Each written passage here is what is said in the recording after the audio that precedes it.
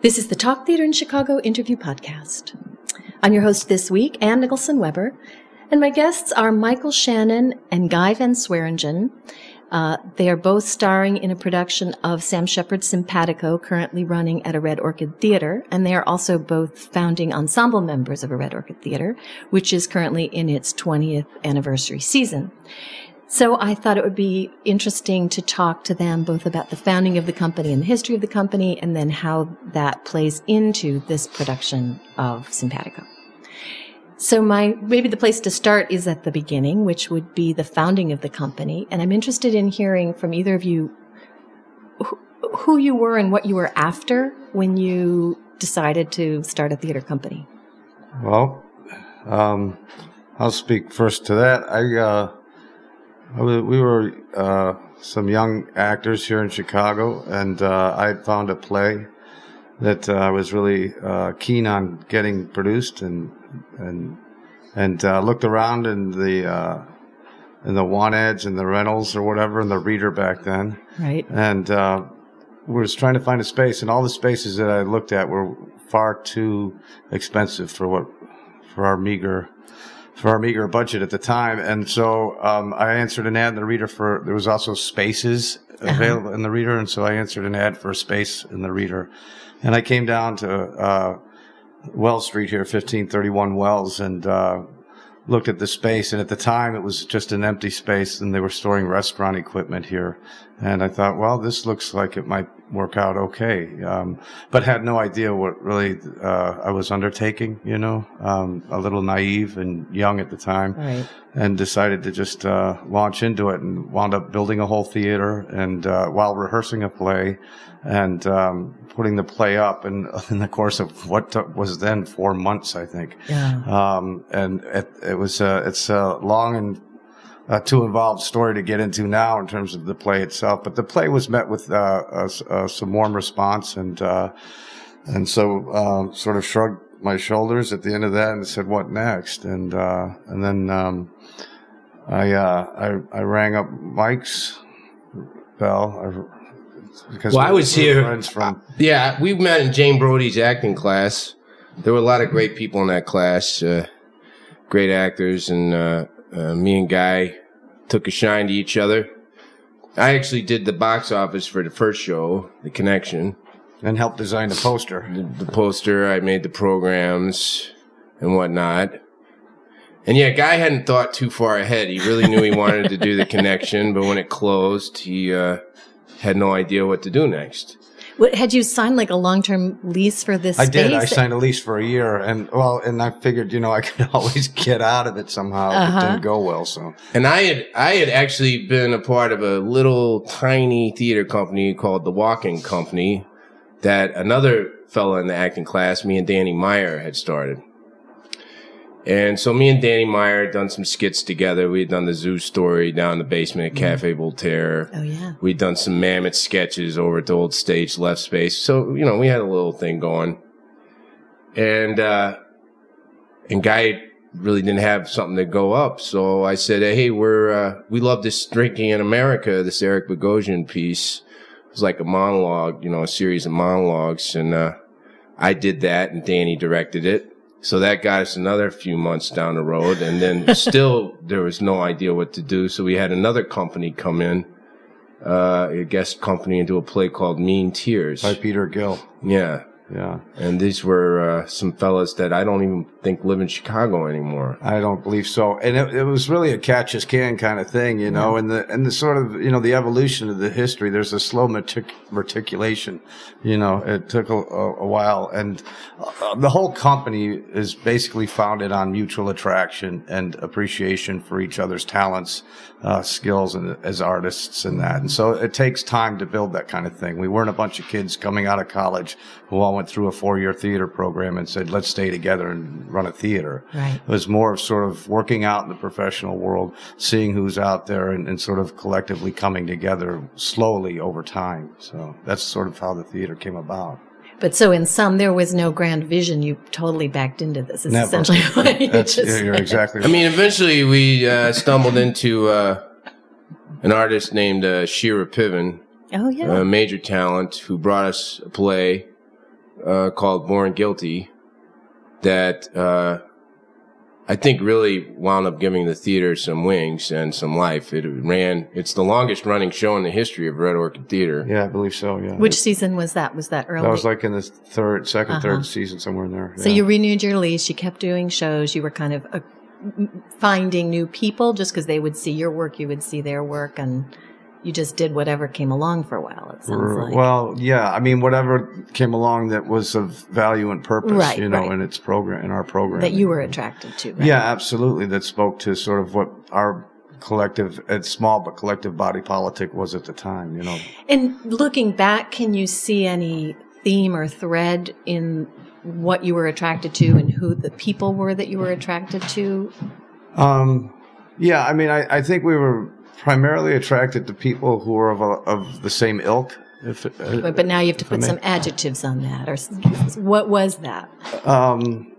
People of a certain talent level, of a certain mindset. We weren't attracted to people who just wanted to, be on stage, say. We were attracted to people who had forward-thinking ideas and were creative in their thought in terms of, what's purposeful in our programming. So, yeah. I mean, honestly, we're attracted to variety. I mean, someone who really became, after me and Guy, kind of the third fella who came on board was Larry Grimm.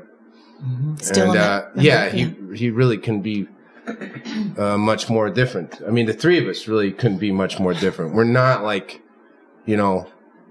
Siamese triplets or something. We're very, very different people. But, and we even have different concerns. But I know for myself, like, I was around at the beginning and then I kind of disappeared for a while, particularly during Born Guilty. I wasn't in that show, and there was no need for me to be around, really, and I went off and did other things. And I went to the United Kingdom and did Killer Joe for a while. And I came back from that. That was a real professional high for me and a really exciting time. And I came back and I collapsed in this really deep depression because I didn't really have anything to do. I came back to kind of nothing. And Guy at the time was going through a rough time personally as well. And that's when we really bonded. I think before that we were friends, but that's when we became like best friends. And we started to share this love of theater of the absurd and Ionesco. We really plunged ourselves into that milieu, and that's when we did Victims of Duty. And for me, that's when I kind of became a Red Orchider for life. That's when I got the tattoo. It was. You've got a tattoo? No, it's a metaphor. It's a metaphor. A metaphor tattoo. But from then on, it was like the game's on, and then we started trying to do seasons. But again, it was like a real study in variety. I mean, I think more than anything, what we like to do is surprise ourselves and surprise our audiences and challenge ourselves and not be complacent. One motto we kind of, I don't know, lived by, at least for a little while. I think we still do, is that we wanted to do theater that comforted the afflicted and afflicted the comforted. Oh, I like that. Yeah. And one other quick note on the tattoos in Red Orchid Theater. There are a few members who have actually gone out and gotten tattoos of orchids on their body, of red orchids on their bodies. And the wild ones. Yeah. We're the more moderate. We're the moderate. we carry the metaphorical tattoos on us. So, and I have to ask, where did the name come from? The name actually comes from a passage in William Burroughs' novel, The Naked Lunch, in which the very first play we did was by Jack Gelber called The Connection, and it was what was termed a beat play from the Beat generation, and it had jazz in it. Had a live jazz quartet on stage as part of the action of the play, and it was about a bunch of sort of heroin addicts waiting for their fix, and William Burroughs, as everyone knows, had a storied life with and history in his heroin use. And in that novel, there's a passage in the novel where he describes someone who's shooting up and drawing the blood back into the eyedropper that they use to push the drugs into their system, drawing the blood back into that eyedropper and it looking like a red orchid. So it comes it's ripped right out of a sentence in that novel. So yeah.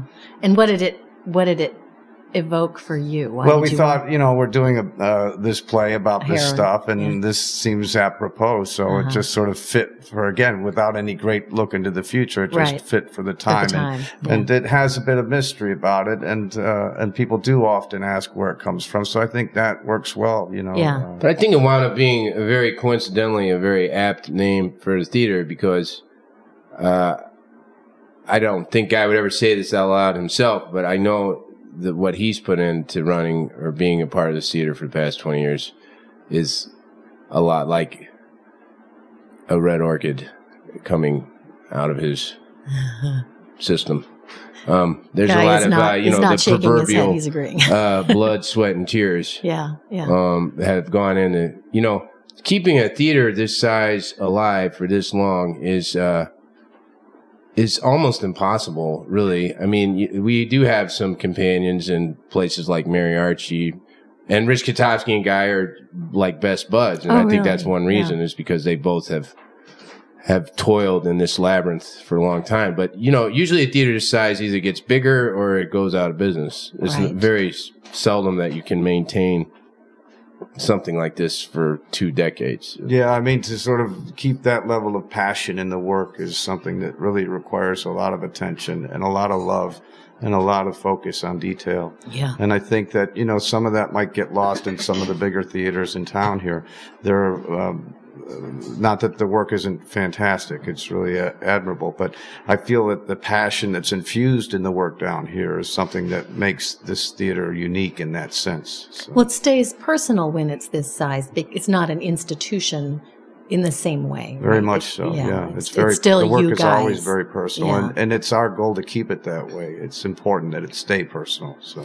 And how have you survived at this size, which is it's been unsustainable a struggle. business model? Sorry to talk at the same time, but it's been a struggle. I mean, it's been a lot of hand to mouth for a lot of years, and sort of, initially we were sort of working, like I say, as sort of catch as can and doing plays as we felt inspired to do them. To keep that passion in the work has sort of been a slow process as well in building it up to where we can feel we can devote that kind of time, energy, and attention to 3 shows a season, say, So yeah, it's been that kind of process. And there were long stretches where we didn't do work. We'd do 1 a year maybe, because we couldn't find anything that we felt spoke to us or inspired us. So. And then how did you pay your rent those years? Well, we should mention the Kermans who own the property, particularly Belle Kerman. She's been a patron saint of ours for a very long time. And she's kept the rent very low.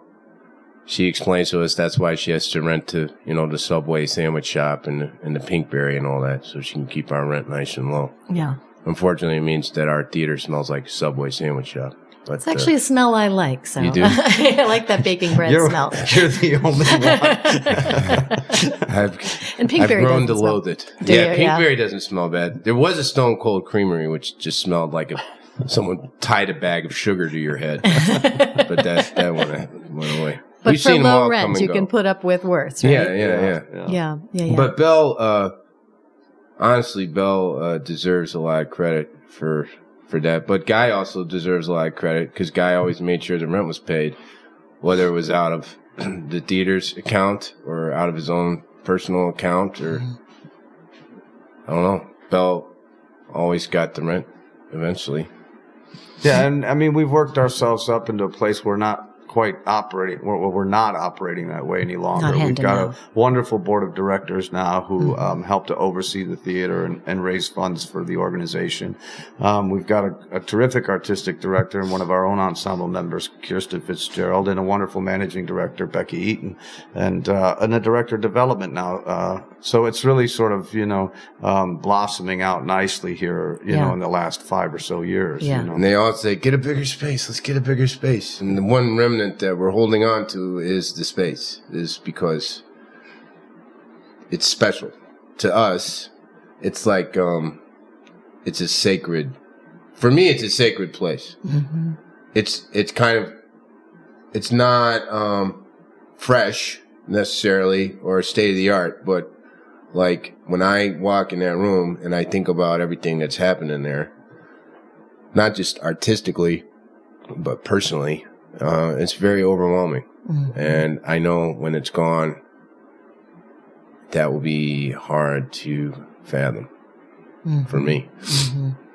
And the reason they're saying get a bigger space is just because it's more economically viable if you can sell more tickets? Or well, is it's not that it's economically viable, I'd say. I mean, maybe the opportunity is presenting itself, now that, there's greater sort of, the theater's becoming, come into greater success, for lack of a better word. Yeah.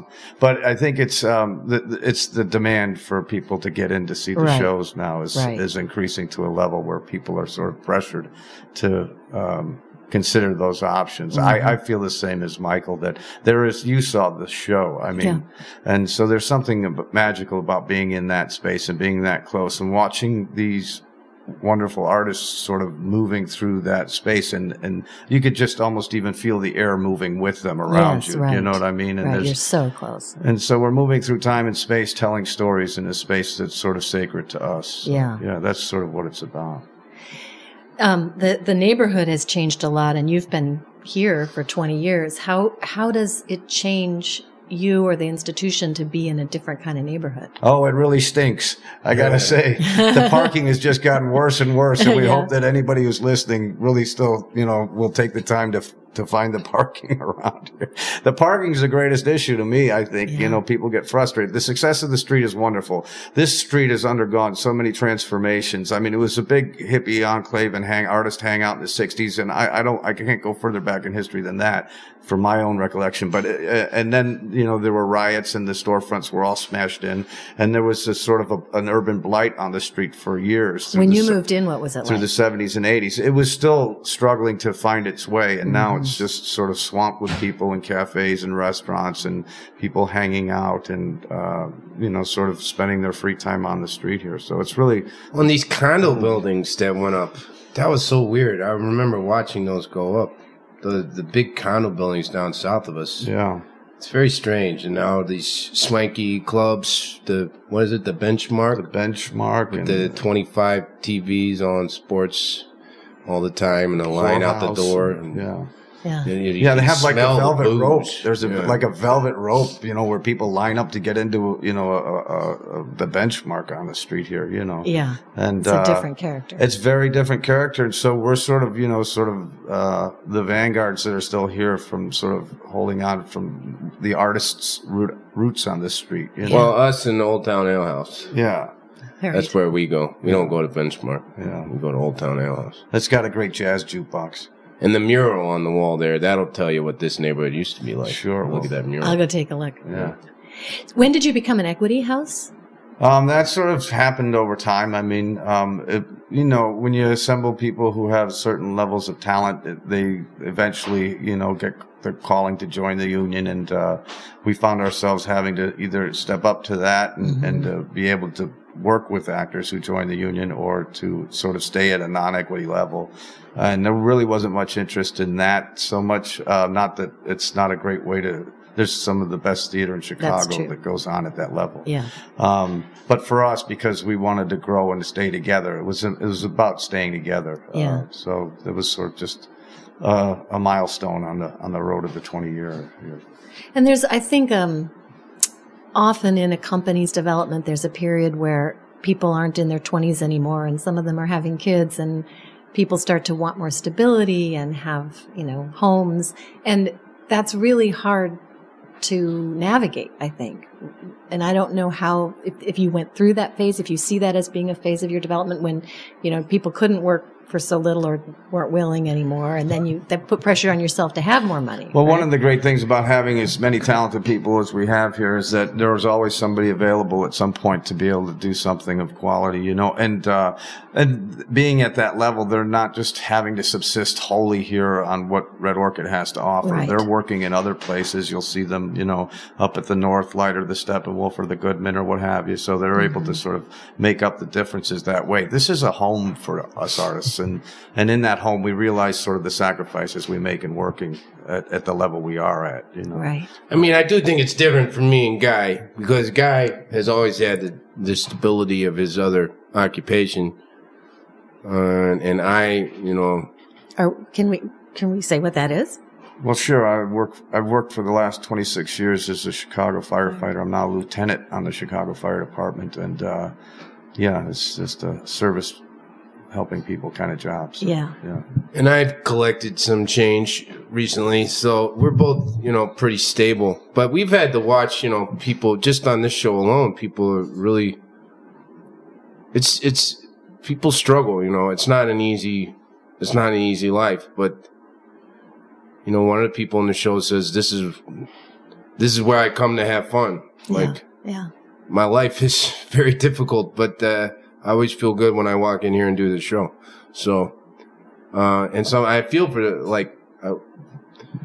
sometimes I feel bad that I'm not struggling in that way, that I, don't have to worry about those things. But, well, what should I do? Right. Throw all my money in the garbage or something? I don't know what to do. Better if more people could be comfortable than less people be comfortable. So. Exactly. Well, and one of the nice things the theater is able to provide is the healthcare weeks, and so people have health insurance and that sort of thing too. Right. Which is very important in this, in today's world. So Yeah. I mean, it's a very tough life. I know it's a very tough life, and it kind of has to be the only thing you can bear to do in order to make it worth it. Well, there was a period, if you talk about the historical periods of the theater, starting with the Victims of Duty, like I said, or the Ionesco play, where me and Guy, this is what we did. I mean, period. We didn't do anything else. We would wake up in the morning, go to Home Depot, buy drywall, spend all day building the set, rehearse at night, clean the theater, write the press releases, make the programs, hang up posters, do tech, do shows. I mean, strike shows. Weeks would go by where we hardly left there was nothing else that we did. It's all we did.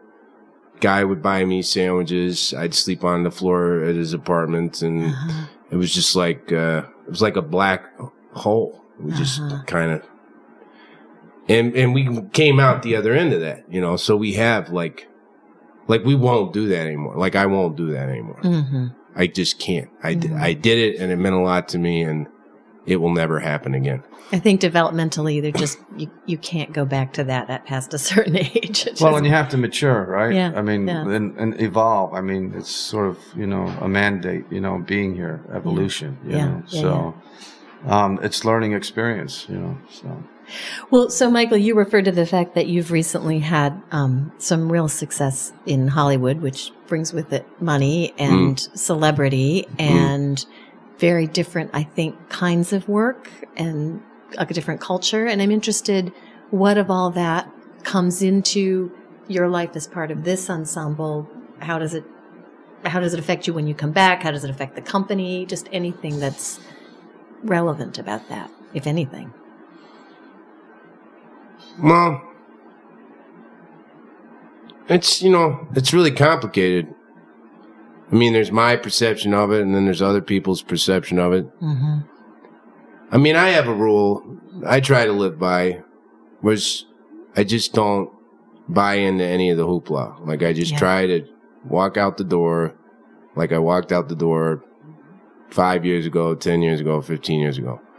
Other people manifest things, I try to be appreciative, but I don't let it happen for too long. It's thank you. Thanks. I'm glad you saw 8 Mile. Thank you. Bye-bye.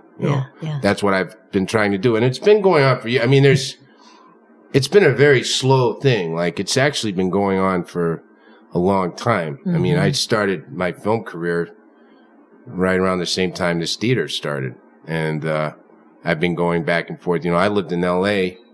at the turn of the century from 99 to 2001. I was in L.A. Doing big, spectacular movies. And then, in the late summer of 2001, I had like this meltdown, and they were going to do Bug at Red Orchid without me. And I said no, and I felt really bad because it come down to two very good actors that were going to play Peter, and Dexter was calling me, and Guy was calling me like, oh, it should be this guy, that guy, this guy, that guy. And I was at like the Four Seasons in Hawaii for the Pearl Harbor premiere. And I was on the phone. I was like, I can't take this anymore. I'm coming back. I just tell them both sorry. I'm sorry they auditioned so many times, but I'm coming back. They're like, are you sure? Are you sure? I'm like, yeah, I'm sure. So I came back and slept on the floor and did Bug. And was the meltdown about the fact that you couldn't be part of Bug? I couldn't stand the fact that they were going going to do Bug without me. It just drove me crazy. And so I left, like, I'd been doing like Jerry Bruckheimer movies and finally making like absurd amounts of money, and then I just couldn't take it. So I left. So, I mean, and I think everyone in the company knows me very well, and they know that that's what I'm like. And at the end of the day, that I'd rather be here doing this than anywhere else. And can I speak to the question too? Because this question came up. Michael was interviewed like in the last week by Phil Ponce for Chicago Tonight on Channel 11. Yeah. And the question came up, and I think Phil is sort of an investigative reporter, and he asked questions about sort of like how is Michael's success resonated with the rest of the group here? And Michael speaking from his side, and I don't think he was able to hear what I might have to say about that. And it's this: we're all very happy and proud of Michael and his success, and nothing more, nothing less than that. Our friendships that have been forged are still those same friendships. It doesn't change the psyche of sort of the group or what have you. There's no dirt there to be found. We're just really happy. Right. Yeah. I mean, the way I would picture it is it's this buzz on the outside. I mean, these relationships are so established. Who you are together goes so far back that something like this isn't going to get into the core of it. But the world treats you differently because of it, I think, right? I mean, sure it does. And Michael still gets up and walks out his door every day as if that's not happening. Right. And you just have to sort of put blinders on. Yeah. I mean, sometimes, I don't know. It's not that hard to deal with. It's only hard to deal with when like people get mad at you. Why do people get mad at you? For doing other things? I don't coming know, back here, you mean? Like last night, there was some guy, I was hanging out with Mierka, who's in the show. Right. She plays Cecilia. And her Aunt Carla had come up from Cincinnati, and her nephew was there. And we were having a real nice chat. We were over at Old Town, and some guy walks up, and he just wants to talk. He's like, I hated you in Man of Steel. But I hear you, my friend says you're in Boardwalk, but I've never seen it. But so you're from Lexington. Do you like the Wildcats? Because I'm a Gators fan. And I just said, man, that's 3 strikes. This is officially an uninteresting conversation. It's time for you to go away.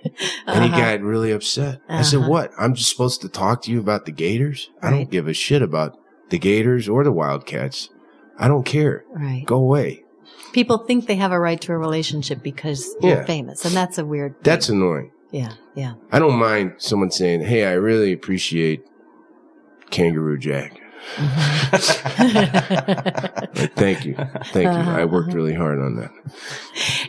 Well, we're almost out of time, and we haven't talked at all about Simpatico, which is a really wonderful show. Just so fascinating to watch. And it's hard not to speculate about how your history as 2 individual people and the history of the company somehow feeds into a production like this. It is about a long-standing relationship with, long ago betrayals and continuing loyalties, and how 2 men in that kind of relationship I don't know what the right word is. There's this back and forth to it that's fascinating. Well, yeah, can it hold, you know? Can a relationship like that hold? Yeah. Can people really, I find I'm often in my work returning to the idea of human intimacy. Like, can it sustain itself? Is it real? Is it not real? Do people really ever know each other, or is it just a facade, you know? Yeah. And, so yeah, and it's fascinating, you know, that's one of the main things to draw for us was to try and capitalize on our relationship, our actual human relationship. But it's funny because it's not as much of a match as you think it is. Yeah. Because the fact of the matter is that me and Guy really aren't much like Vinny and Carter at all. Right. And, you know, originally I was going to play Vinny and Guy was going to play Carter. And then we were sitting around, I was like, well, what if I played Carter and you played Vinny? And then we were like, well, what if we switched back and forth? And so we just read a scene a couple of different ways. And what I realized that day is that, like, ultimately it didn't even really kind of matter. Like either way, we were both going to have to, even though we thought we were drawing on something that was right at our fingertips, we were going to have to do some work to go to where these characters were, because they're not, you know, we're kind of a combination. We're both kind of a combination of both characters. Yeah. That's, I guess, what I'm trying to say. Yeah. So each of you had something in you. Guy's got a lot of Carter in him. He's also got a lot of Vinny in him. Mike's got a lot of Vinny in him. He's also got a lot of Carter in him. Yeah. So there is that. And, it was the idea to do the play. There is this history in the story of the play. And there is the history that Mike and I share, and as friends and working together and all of that sort of thing, being involved in deals, getting the theater shows, things, whatever. Yeah. It's all that sort of inner sort of working where Michael and I have a lot of rich history. Right. And the play has to do with deals and business and guys, doing things to each other, that Michael and I maybe have never really done to each other or what have you, in terms of dirty dealing, which is what plays are kind of about. They're not about the best days of our lives. Right. But what Michael and I do have is sort of, a personal relationship that can help to sort of feed the storytelling of the play, which is really what attracted us to it. So. Well, what actors usually say to me who have worked a lot together is there's this incredible shorthand you have when you're doing any show, right? That you just have a way of working. You don't need to build the trust. You're already steps ahead when you start rehearsal. But it sounds like you are saying a little more than that. It's not just that you've worked together. It's that you've lived and struggled and strategized and actually done some of the actions that these guys do together. Is that right? Is that what you were saying? Well, we were partners. There's a lot of talk in this play about partners. Yeah. And Carter at one point talks about the partnership that existed between us. Yeah. And that, to me, is reminiscent of those days I was talking about earlier where me and Guy were kind of inseparable. Yeah. I mean, we were till inseparable. Morning. And it's not like that anymore, Right. But what it is like is that we're still really good friends. So, Right. Which is maybe not how maybe the play does wind up that they still stay friends. You have to come see it, to make up your own mind. But I'm an optimist, so I thought they did. But they made up. Yeah. Well, thank you so much for joining me to talk about it. No problem, man. Thanks for having us. Thanks, man. I appreciate it.